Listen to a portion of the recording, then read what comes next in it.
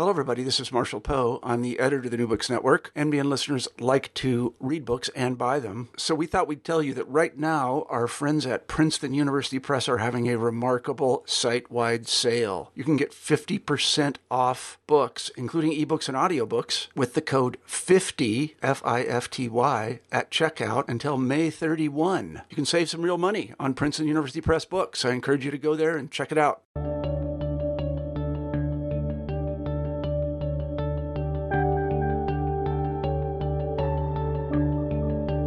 Hello, everyone, and welcome back to New Books in History. I'm Mark Clovis.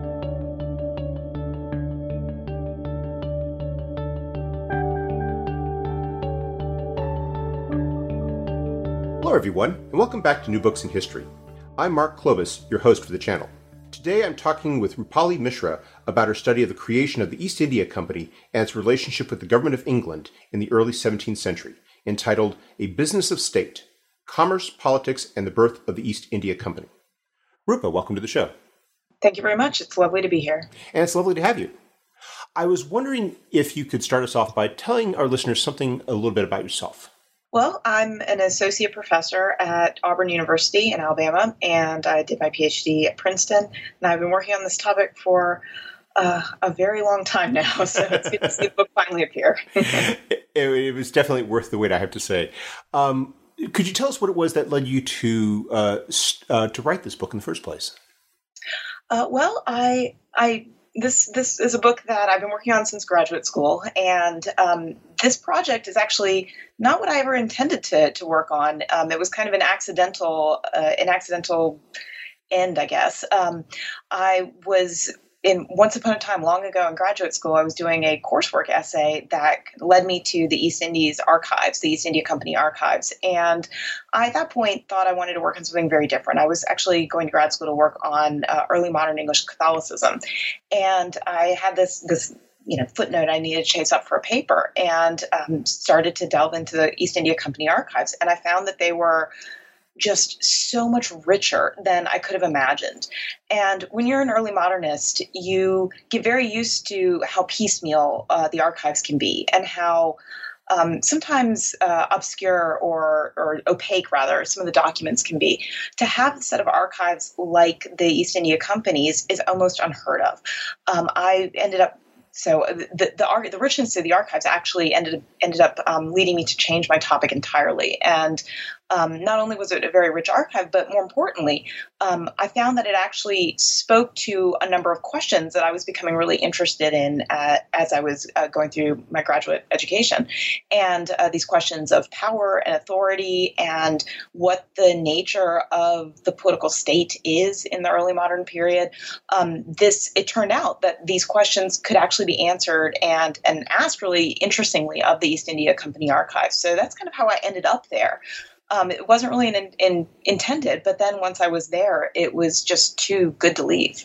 It's a really fascinating description of how you got to this book, because especially when you consider, as you mentioned in the book, that the East India Company, for all of its the image of it, its stature in terms of the historical imagination, there's not a whole lot actually being written about it. That you have these great archives, these rich archives as you describe them, and yet so little has been done with them, especially for this period that you focused on in your book. Yeah, it's one of the kind of really inexplicable facts about history, is that there are particular questions that people get really interested in and stay interested in for however long they are. And while those are the interesting questions, other things may not get a lot of attention. So the East India Company had its in some ways its moment in the sun earlier, maybe 50, 60 years ago. There was a brief period of interest, and before that, in kind of the late Victorian and early 20th century, where there were a number of historians, kind of imperial historians, who were really interested in the East India Company. Since then, though, so for a lot of the 20th century, East India Company ended up being, if you weren't interested in the empire of the 18th and 19th centuries, the East India Company was kind of delegated to this area of, oh, it's just business stuff. It's not that interesting. And which was a shame because, again, these archives are so rich that they actually have far more to say about all these other questions than just the kind of sheer economic history of this corporation or this venture. So that and so there isn't a lot of other historiography, or it's not nearly as rich for the early 17th century as it is for later periods. But that is changing. So I'm glad that my book has appeared now, and that's part of it. But what I've discovered over the last few years is that there's an increasing number of people who are also working on this. So I'm not the only one who heard the siren call of this particular archive. So luckily, it's getting now more the attention it's long deserved. I can see why it's getting more attention now for another reason too, which is what you describe is this fascinating intersection of history and historical disciplines. This is, in one level, it's history. It's a business history. It's history of corporations, which is very much in vogue right now. But it's also political history, governmental history, the history of business communities, and all that comes together in this very fascinating alchemy, in which you're seeing how you can't really categorize and put each discipline in sort of a separate box, that they all really blend together when you're telling this story.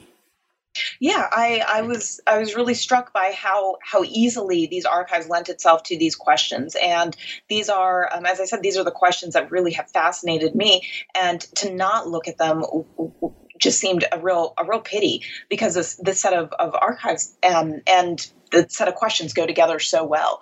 So yeah, I was really interested in, like, as I was reading these, years ago to begin with, just amazed at how much this could tell me about how people thought about politics, about how people organize themselves, and these are questions of timeless interest. And like, this isn't just an early 17th century story in that sense. Like, these are the questions that historians have been grappling with for years.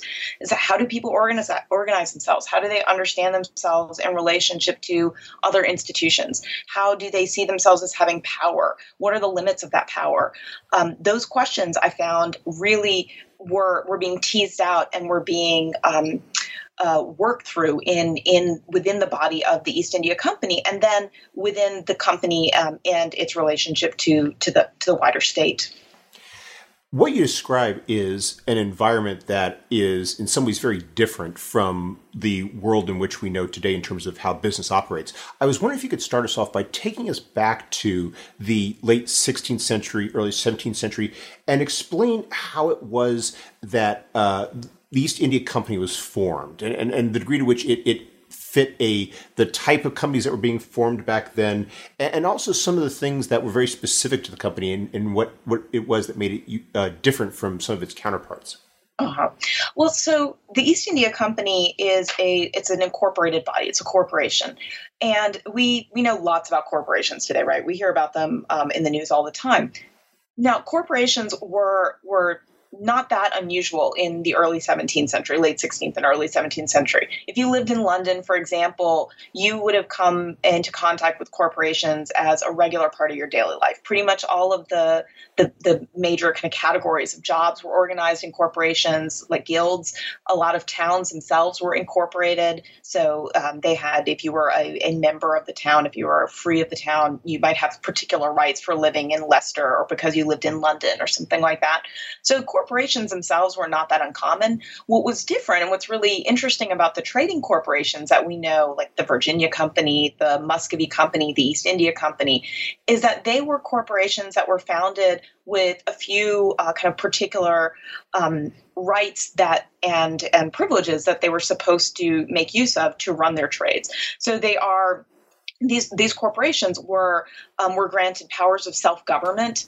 They were granted some kind of exclusive privileges, and they were supposed to, and they got those exclusive privileges, I should mention, usually for a particular set of span of years, and that those those elements were some of what made them really distinctive from other types of businesses or shops or things like that. Like they're kind of distinctive institutions. So they're really like a lot of other corporations, but they're also in many ways unlike a number of other corporations. So you might be familiar with, like I said, these guilds and the cities. But what's really unusual about the East India Company and makes it different even from some of the other trading companies is the scale at which it operated. So the East India Company was a very large company. So we don't know exact numbers of how many people were in it, but my estimate is that somewhere around 400 people. So it's very large. And it's rich. It was really, really rich compared to the other corporations that existed. So at that time. So the East India Company had hundreds of thousands of pounds at its disposal. And that is it's even a lot of money today, but in the early 17th century, that was ridiculously wealthy. That was money on the scale of the state rather than of most corporations or towns. So it was really unlike a lot of companies in that way, even as in some ways it was a very recognizable body. Now, the other main thing that really makes the East India Company different, again, from a number of other companies, is that joint stock character of it. So the fact that it was really centralized.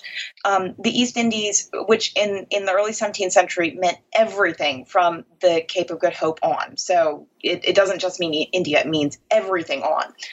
The East Indies was really far away from England. And so to run that trade, it was very expensive to run ships out there. They were going to be gone for a long time. So to manage that risk and that expense, they organized the trade into what they called a joint stock. Well, eventually into a joint stock. It actually wasn't in the first few years, but by the 16 teens, it was a joint stock, which meant that if you were an investor, you paid in your money and you had a stake in the company, but you didn't actually own any part of the ship. There was nothing on it. There wasn't like a chest with your name on it that stuff was yours. It was just that whatever was bought and sold, when the profits were realized, you got a proportion of that. So that meant that someone had to make all those decisions for everything. And those someones in this case were the government of the East India Company. So every corporate institution has a government, but the East India Company's government, because of that centralization, because of the scale that they were working on, they had to manage an immense amount of resources. So there was a lot of responsibility and kind of wealth in their hands at any given time. You used a word a few minutes ago that I want to return to, which is the idea of the grant, because we think of corporations nowadays as something you charter, you file, and you have this existence in the law. And what you describe in the book, and this is very central to so much of what you talk about in it, is the degree to which the grant of the charter for the East India Company is on the sufferance of the monarch. And that was something that I thought was very interesting, which was how this was not a procedure that was done in Parliament at the time. It was basically the choice of initially Elizabeth I, and then her successor James I, to make these decisions about the existence of the company that reflect the degree to which there is this interplay between the company as a business and the state as an operation and an enterprise. Yeah, so we think of patents, and like you said, you just kind of file paperwork and you've got it. A patent or a charter, usually they use the word patent more commonly later on for whatever. There are a number of reasons, but later on they tend to use charter more. But they tend to call it the patent mostly.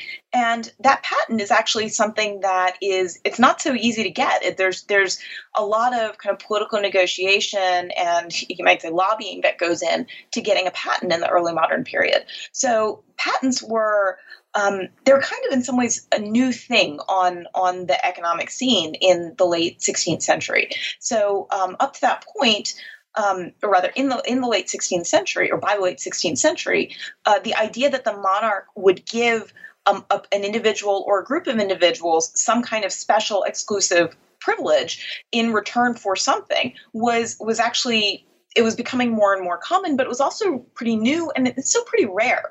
So it was the patent as a grant, like this kind of economic grant, didn't exist in 1500. I can't say if you wanted to get one, you couldn't, because they just didn't have any way of thinking about that. The first ones were kind of mid-century, but by 1600, they were becoming much more common, and that was actually a problem. It was a political problem, even as it was an economic and political benefit for some people. Some people thought that patents were kind of abuses of power, in the same way that, frankly, some people make that criticism now as well. That the idea that you would the state would turn over a certain power or privilege to a group of people for a set number of years and restrict it from other people for a set amount of time, that was, for some people, it was really problematic. They saw it as an abuse of power. On the other hand, proponents of this said two things. One, that it was the monarch's power to do this, that it wasn't an unjust use of monarchical power, and also that the Commonwealth really benefited, that the nation benefited from giving people an exclusive privilege, which is in many ways the same arguments for patents today, that you innovate something and therefore you get a time to make a profit off it before, and everyone benefits, and then later on everyone benefits even more because it gets cheaper. So that kind of logic was there in the late 17th century as well. So these the late 16th century, early 17th century saw a flourishing of patent industries. So things like, there are all kinds of patents. They get made fun of in 17th century and 16th century texts as well, because some of them are essentially just cons. There's one in a Ben Jonson play, for example, where someone wants a patent to make wine out of raisins, and that's kind of used as an example of like something that you really couldn't do. But soap manufacture, importation of different goods, playing cards, there are a lot of different patents, and some of them get a lot of criticism. And there are also these patents for the trading companies, and those are, if you think about it mentally, they're kind of, rather conceptually, the same thing, just writ large, where England had no trade to the East Indies, and someone needs to develop that trade, but it's going to take a lot of money to manage that trade and a lot of risk. And so to kind of entice people into doing that, you give them a patent. They will develop a trade, England benefits, and they get profits as well in that, because they're assuming also the risk. So that's kind of the logic behind a patent. Now, the patents, though, one of the kind of big arguments I make about them, though, is that you really have to see them, though, as this ongoing relationship with the crown, because it's such a personal relationship between whatever body has got that patent and the monarch. The monarch gives the patent, but they're turning over parts of their power for that to work. So the East India Company can do things because the monarch turns over power to the company to actually do those things. So, for example, to run the East Indies trade in the early 17th century requires a lot of bullion, silver and gold. Ideally, the East India Company, what people at that time say is, ideally the East India Company would have been able to send like English woolen cloths. That's England's biggest export in the early 17th century, is wool or woolen cloths, both of them. What they would have liked to do is take woolen cloths, sell those in the East Indies, use the profits from that to fund the trade, and then they've created a new market for English goods. They bring back East Indies commodities. It'd be great for everyone. Trouble is, you can't sell enough woolen goods in most of the East Indies to make that possible. So the way that they manage the trade is by exporting huge amounts of silver and lesser amounts of gold. It's primarily silver bullion. Now, that's not, it's you have to actually get special permission to do that. So one of the patents that the company gets is this provision to export a certain amount of silver each year to run this trade. Now, critics of the company say they're just bleeding England dry of money to get, luxury goods. But their response tends to be that, well, yes, but they bring back stuff that makes even more money. So it's a net gain. So it's kind of developing we can talk about this more a little bit later, but developing new economic arguments for how trade benefits the nation. Mm-hmm. But so the patent is that transfer of authority, or also even how do you govern yourselves abroad? Because you can't, if you're an English citizen, you're answerable to the monarch, you're answerable to the laws of England. But if you are in, let's say, Sumatra, how are you going to be governed? There are no justices of the peace anywhere nearby. How are you going to do it? The answer is that the monarch gives the company the power to use martial law abroad. And all of these provisions for how you actually manage the trade, these are powers that have to actually be granted by the monarch. And so the patent in that way represents this wedding together of these interests, of the company's interests, of the interests of these merchants, of the monarch, of the regime, together to make something that is supposed to benefit all of the parties involved. It also makes it clear that, for the monarch, this is pretty serious business. They are, in effect, delegating a degree of their sovereignty, and that's not something they're going to do lightly, especially, given political theory at the time, given a lot of the debates that are ongoing, the ever-evolving question of the role of the monarch in England and so forth. Yeah, absolutely. So this is kind of where the company also then fits in. If we think a little bit about where it fits into the state, this is one of the reasons why the company is so tied to the monarch and the Privy Council, is that all of these powers that the company is relying on are powers that belong to the monarch. They don't belong to Parliament. So the monarch in the early 17th century was, by the late 17th century, this balance of powers changed. But in the early 17th century, the monarch is the repository for a lot of this kind of power to actually endow and enable people to act in the particular sorts of way that the company functions. If you want a patent, you don't go to Parliament. Parliament doesn't have the power to give you that kind of grant. That is solely in the prerogative of the monarch. So you have to depend on the monarch. And the other element of this is that the monarch on a day-to-day basis governs with the aid of the Privy Council. Parliament is, again, because that balance changes over time, Parliament tends to loom large in people's imaginations for, what's the most important body in England. But in the early 17th century, Parliament doesn't happen all the time. It only happens occasionally. And it isn't necessarily supposed to manage the day-to-day government. In fact, it's not. It's the king and council manage the day-to-day government. And so the company is reliant and really tied to king and council because that's the kind of authority that they rely on. That's the kind of authority that they need. That's the people who are willing to give them the power that they need to manage the trade as they envision it. And of course, it's not even that clear cut because you're talking about the king, the Privy Council, even Parliament, as though these are separate from the members of the company. And yet, as you described, there's occasionally overlap. The king is occasionally an investor. You have members of the Privy Council who are also very prominent in business. And so there's almost like a Venn diagram we're seeing here with the East India Company squarely in the middle between this idea of government and this idea of business.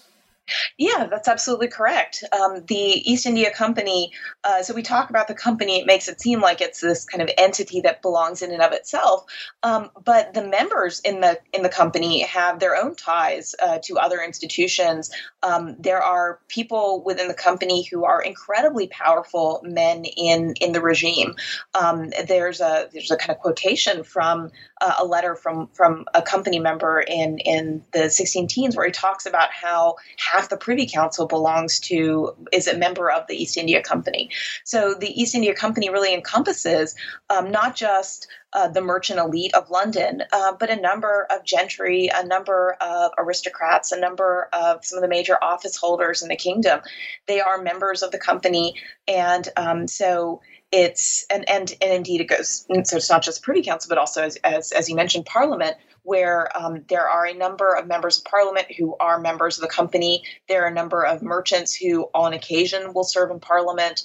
And then, of course, there are also a number of members of Parliament who really don't like the company. So you've got these kind of interesting and complicated ties between the company, which from company minutes, you'd think, actually you don't think as soon as you read them, but from the way that we talk about the company kind of in common parlance makes it seem like the company is a separate thing. But in fact, when you look, the membership ties really, really kind of braid the company's members and their interests to the regime and to Parliament and to Privy Council in all kinds of complicated ways. Where and in fact, this was actually one of the the topics, or rather the elements that I actually had to spend a lot of time teasing out is how do I as a historian deal with the fact that so many of these people were members of other companies, and does that, if they're also members of the Muscovy and the Land Company, like what do I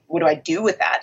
And kind of interestingly, what I found is that to a large extent, like the people who govern the companies seem to be really good at kind of changing hats, I guess you could say, where when they're acting as East India Company members, as governors of the East India Company, they were making decisions that were sometimes to the detriment of the other bodies that they were parts of. So there's this kind of interesting, this Venn diagram that makes it very complicated. And then at the same time, this kind of establishment of certain priorities at different times. I was wondering if you could elaborate a bit upon the governance of the company itself and some of the issues that they dealt with that you detail in your book. I mean, how did the company resolve a lot of these? What mechanisms do they create to resolve a lot of these issues, and what were those issues that developed over time? So I mentioned the patent as the thing that creates a company. Well, the other thing that the patent does is that it sets out how the company is supposed to function. So it sets out that the company is this political body that has a yearly election. It has a governor. It has 24 committees, and it sets out how you kind of how power should shift in the middle of a year if the governor dies or something like that. So it sets out some provisions for how the company should govern itself. And then it also gives this provision to the company, saying that it can govern itself beyond this as long as its rules are not in contravention of the laws of England. So it gives actually a lot of power to the company for self-government, and that's really important. So the company, between the patent, what's set out in the patent, and what develops over time, the company has a governor, it has a deputy governor, it has a treasurer, and those are the three most important elected offices. And then it has 24 committees. And we think of a committee as like a body that already has a whole bunch of people on it. In the early 17th century, what a committee meant was an individual to whom something had been committed, like a responsibility or a trust or something like that. So a committee, that body is called the Court of Committees. And these people, those 24 guys, because they're all men, those 24 men, the governor, the deputy governor, and the treasurer, those are the elected leaders of the company. Kind of collectively, we can refer to them as the Court of Committees. Now, those people are supposed to be elected every year. In fact, they are elected every year. There's an election in usually the first week of July of every year. And those were the people who, remember I said that they had all this kind of power really reposing in their hands. These are those people. So it's a pretty small group, 24 plus 3. If you think of potentially 400 or 500 people in the company at large. So there's a lot of people who pay in their money, and they pay in a good bit of money.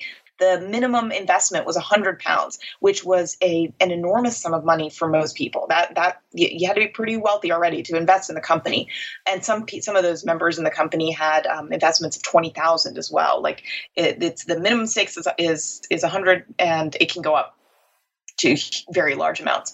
So those people, most of the people who are members of the company don't actually get a say in the government of the company on a day-to-day basis. They elect people, and those people, those 24 plus governor, deputy, and treasurer, are the people who actually make the decisions on a day-to-day basis. Now, they met at least every few days, sometimes almost daily, to actually run this trade, because it turns out that there are things you have to do all year round to run the East Indies trade. So those people are meeting pretty frequently. They're making lots of decisions, and the wider membership, what's known as the generality, they actually only in the beginning only potentially get updated on affairs within the company twice a year. Later on, that's changed to 4 times a year, but it's much more infrequent than the kind of almost daily meetings sometimes of the Court of Committees. So they're picked by election, and those elections could sometimes be really contested because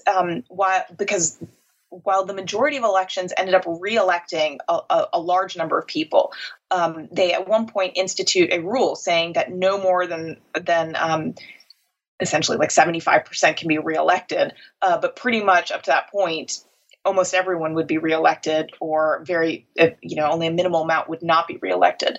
So there sometimes are challenges to the authority of those leaders of the company for managing the trade, doing it in what the critics said was a very untransparent way. So remember, if you are an investor who's paid your £100 or your £500 or however much, you've paid in a lot of money and you want to know what's going on. If you are only being informed maybe twice a year or 4 times a year, for some of those people that really grated. They wanted more insight, they wanted more access, and those terms of access, transparency, of secrecy, these are ones that turn up a lot in the company's minutes, because it turns out that there are these frequent contests between the leaders of the company, those elected leaders, and the generality over who gets to see what and when. So for the leaders of the company, they argued that secrecy was really important. And that's really normal in the early modern period. That's a completely standard pitch from anyone in power. If you're in power in the early modern period, you want it to be secret. You want people not to be able to question you. And so when they wanted to restrict access to the documents, to their meetings, to the letters that they get back from the East Indies, when they wanted all of that, that was really kind of in line with standard practice of the time. But the people who were paying in their money, who wanted more access, really, it kind of chafed them that they weren't able to get it. So what I found is that over the course of those first kind of 40 years of the company's existence, there are these frequent, or at least intermittent, instances of what the leaders of the company called faction, but are essentially these disagreements over who got access to what. And those could take place at election time, so in that kind of midsummer time, or they could take place not tied to election and were kind of posited as procedural changes that people wanted to make to ensure that members could get non-elected members could get more access to the decision-making and the materials that the leaders had. Now, the election day meetings, when they were contested, and it's not often, it's only a few times, but when they were contested, it could get really heated because what ended up happening is that in those meetings, the challengers were really kind of challenging the basis of political representation within the company. So one of the if I saw this in a description of an election meeting, I knew it was a contentious one, was whether or not someone would say, we need to use the ballot box. So today, the assumption tends to be that a secret ballot is a fairer way to cast a vote. That was not at all the case in the early 17th century. Secret ballots were actually seen by many people as kind of destabilizing means of voting, because if you could do it in secret, maybe, who knows, like you could be led by your worst instincts because no one would know, rather than it would allow the freest choice. So when people would say we want to use the ballot box, for the people in power, that was a sign that they wanted what the leaders saw as kind of to increase factional disputation within the company. For the other people, and unfortunately, I only have the records of the people in power. I don't know what the way that the challengers would have put it is, because the records that have survived have been from people in power. So they tend to be pretty negative about the challengers. But the challengers wanted a ballot box, and they use those same arguments of it will allow a freer choice. It will mean that people aren't swayed by what other people want them to do. And so there are a lot of contests over, are we going to use a ballot box? Are we not going to use a ballot box? There's a great instance where someone brings a ballot box, and it's an amazing artifact. It still exists. It's really unusual. I mean, we don't have a lot of these at all. It's this kind of fascinating object, this actual ballot box. It's really decorated. It's huge. I've been privileged enough to see it. It's in the Sadler's Company collection, and they were very generous and let me inspect it. So someone actually brought it. A guy named John Holloway brought it in 1619, and it's almost a kind of humorous moment where he says, "I want to use a ballot box." The company said, "Well, we don't have a ballot box. We don't want one. We don't have, but more importantly, we don't have one." And he kind of like pulls it out, like, "Well, look, I have here a ballot box." And it's a that artifact, it's really elaborate. Like, this is not something you put together in a spare time. Like, this is something that was commissioned. A significant amount of money and time went into the making of it. And that election, that particular election of 1619, was the most contentious one in the period that I was looking at. And ultimately, the king actually, the leaders of the company knew it was going to be a contentious problem. They'd been hearing about kind of unease and disquiet amongst the generality for some weeks at that point. They had their own ace up their sleeve, which was a message from the king saying, "I don't want the leadership to change." But that kind of contest where you got the monarch kind of stepping in and saying, "I want this. I want order. I don't want things to be thrown into confusion." And then on the other side, the challenger saying, ballot boxes. We want more access. We want more insight into what's going on. We want to be able to challenge their decisions. That's kind of the big contest. You describe that some of these changes that they're trying to push through in these meetings and how that can be done internally. But a lot of changes that the members of the company sometimes desire require going back and changing the patent. And that involves part of this ongoing interplay between the company on the one hand and the king and the Privy Council on the other. I was wondering if you could explain some of the major changes they were trying to push through during this period and why it was that they were pursuing those changes. Mm-hmm. So some of the changes, there's always reference to the patent. It's not actually always clear. So what's funny about it is that the patent is this written document, it's multiple written documents, in fact, so that you got these physical documents. That the physicality of these documents makes it seem like they're really clear because, you can consult this piece of paper, but it's actually not nearly as clear-cut as anyone involved would like it to be. So from the perspective of the monarch, what the patent grants is pretty clear. From the perspective of the company leaders, what the patent grants is pretty clear. But from the perspective, those two perspectives are still not the same thing.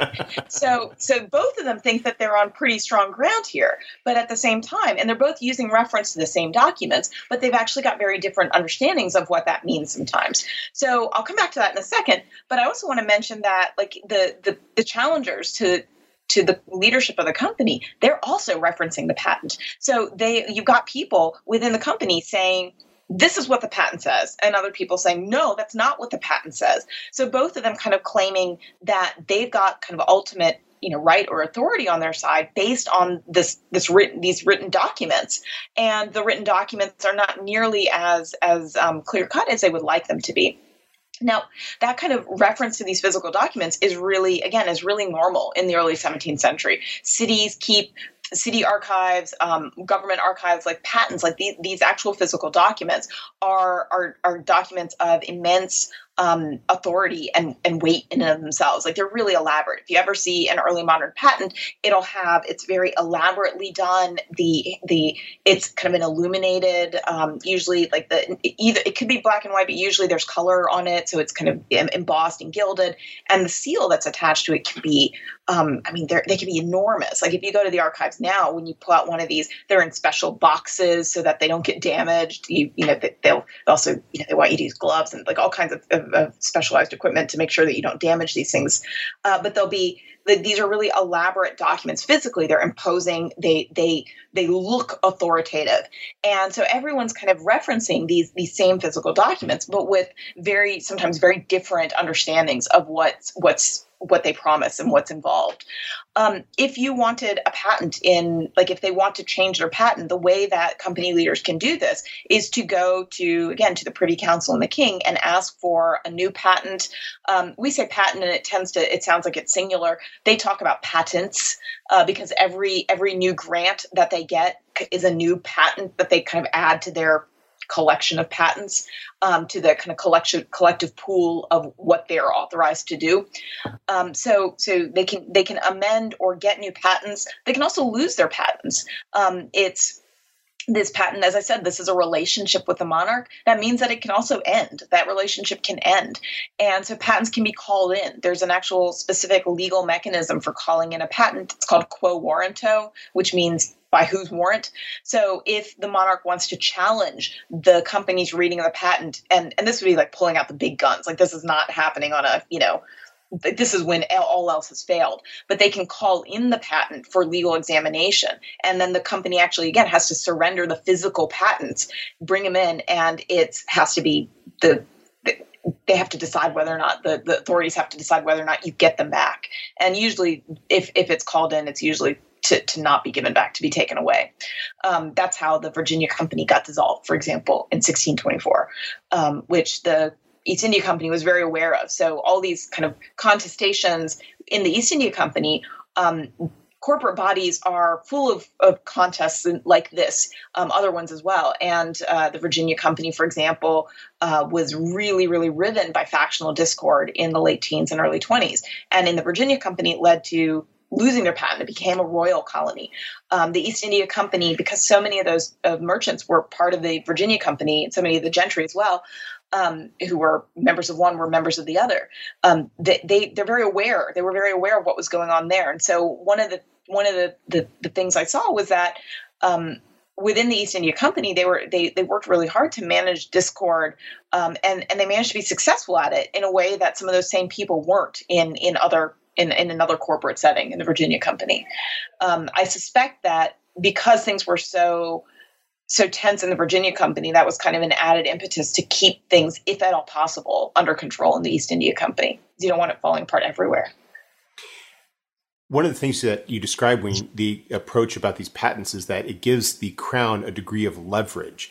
And I was thinking that how, as I was reading those sections about it, how the James can come across at times as a bit of a bully. And I was thinking, for example, about how he may or may not have used it to leverage money to go to the Muscovy company so they could give it to the Tsar.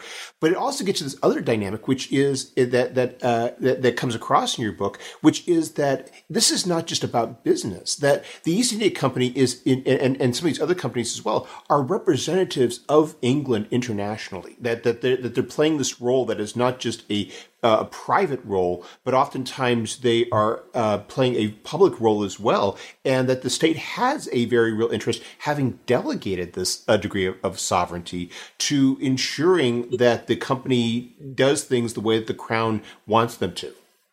Yeah, I think that's absolutely right. Like the East India Company, when it goes abroad, it is the English state abroad. There isn't another English ambassador. There isn't another English, trading body, anything like that. So for the nations, for the empires that the East India Company interacts with in the East Indies, they are the English state, and that overlap is again by design, by like that. If the patent represents that kind of wedding of the corporate, the merchants and the regime, the consequences of that are that they are absolutely representatives of the regime when they are abroad. And so when it seems like James or the Privy Council is kind of we're hauling in the reins, I suppose, on the company at times, that is because the company is never acting solely as some kind of economic body when it's abroad. It is absolutely acting as a representative of the English state.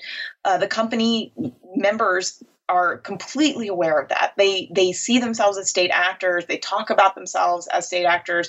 The title of the book, in fact, comes from a comment by a privy councillor who says that, that he said that James was, of course, very interested in the company and caring of the company because, and couldn't let it fail because it was a business of state. So that overlap between what the regime needs and what the company does abroad is implicit from the patent on. And so when the company acts abroad, it relies on the powers of the crown, it relies on the powers of the regime, and it is in many cases also then creating they're enacting the farthest reach of the English state abroad. The East India Company, for example, has an ambassador to the Mughal Empire appointed in 1614, an English ambassador. Now, that embassy is incredibly important to the East India Company. And the Mughal Empire at that time is one of the richest empires in the world. And ambassador is completely royally accredited. It's a courtier. It's not that person is not a merchant. But that embassy, so it's paid for by the East India Company, but it's accredited by the monarch, and it kind of shows this weird triangulation between who needs what done where, whether this is a private company, a public company. There's the book really explores at length the way that those categories just don't work for this, because there's so many ways in which this is a private or / public body that is doing private / public things. And so that ambassador kind of really represents this way in which James on his own wouldn't, I don't think, have appointed an ambassador to the Mughal court. He had no diplomatic interests in 1614 that required an ambassador at the Mughal court. He had plenty that required Spain, that required France, that required, The Hague. Like, there are all kinds of places where he needs an ambassador. At the Mughal court, less so. If he needs an ambassador at the Mughal court, it's only because the company needs an ambassador at the Mughal court.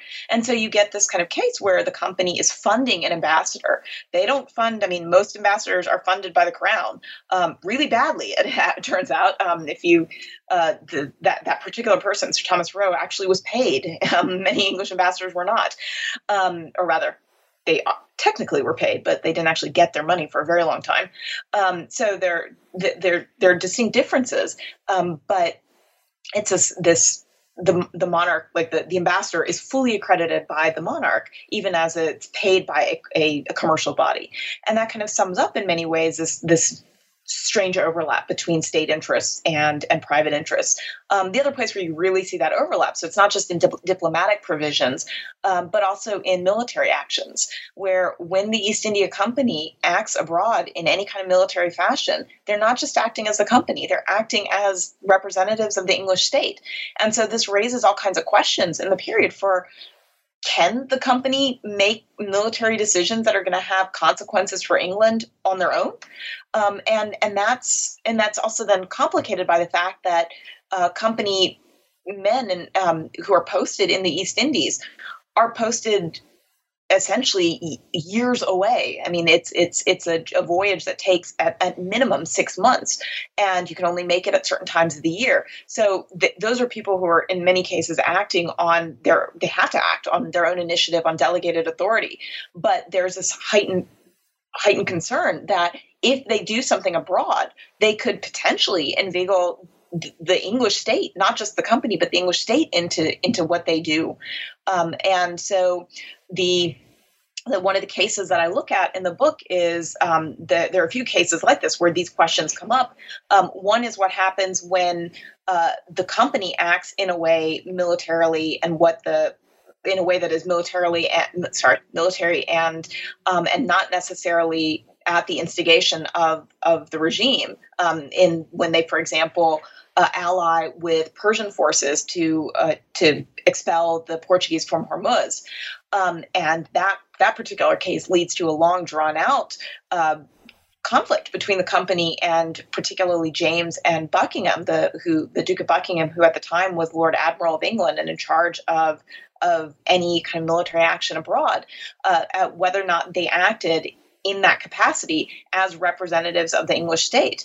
And if they did, then that meant that Buckingham claimed that he should be getting 10% of everything that they took as plunder, which was estimated at some £100,000. So it would have been a £10,000 kind of bounty for him.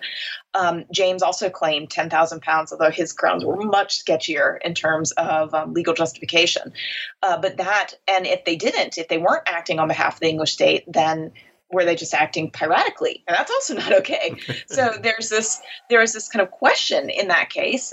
Or the other case that I looked at really on those lines was about the Riches, the Earl of Warwick, who flying under authority of the Duke of Savoy. So he wasn't actually even flying as sailing under James's flag, but sailing under the authority of the Duke of Savoy, sent a pirate ship fleet, I guess, to the East Indies, and took ships that belonged to the Mughal the Mughal emperor's mother, the Queen Mother, and she owned a number of ships and used them to transport pilgrims to and from Mecca, or rather to and from the Arabian Peninsula. And they that in that case, East India Company men and ships stepped in and took back those ships and returned them. And that led to a long conflict with the Earl of Warwick over whether or not they were allowed to do that. And their argument was that we're the only English people who are legitimately active in this area. When you act like this, even though you're not doing East India Company's stuff, you are still, as the company became the representatives of the English state, similarly, Warwick's men would be representatives of the English state, and since the English state abroad meant the East India Company, they'd be lumped all together, and they could jeopardize the East India Company's trade. So these kind of really complex questions turn up over and over again in the early 17th century because they don't really have there's no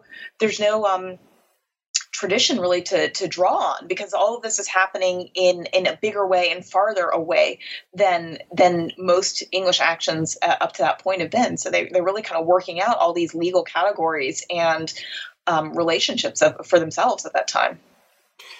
One final layer of complexity that you describe is how a lot of those dynamics and relationships change with the monarch himself. You spend most of the book talking about the operations of the company during the reign of James I.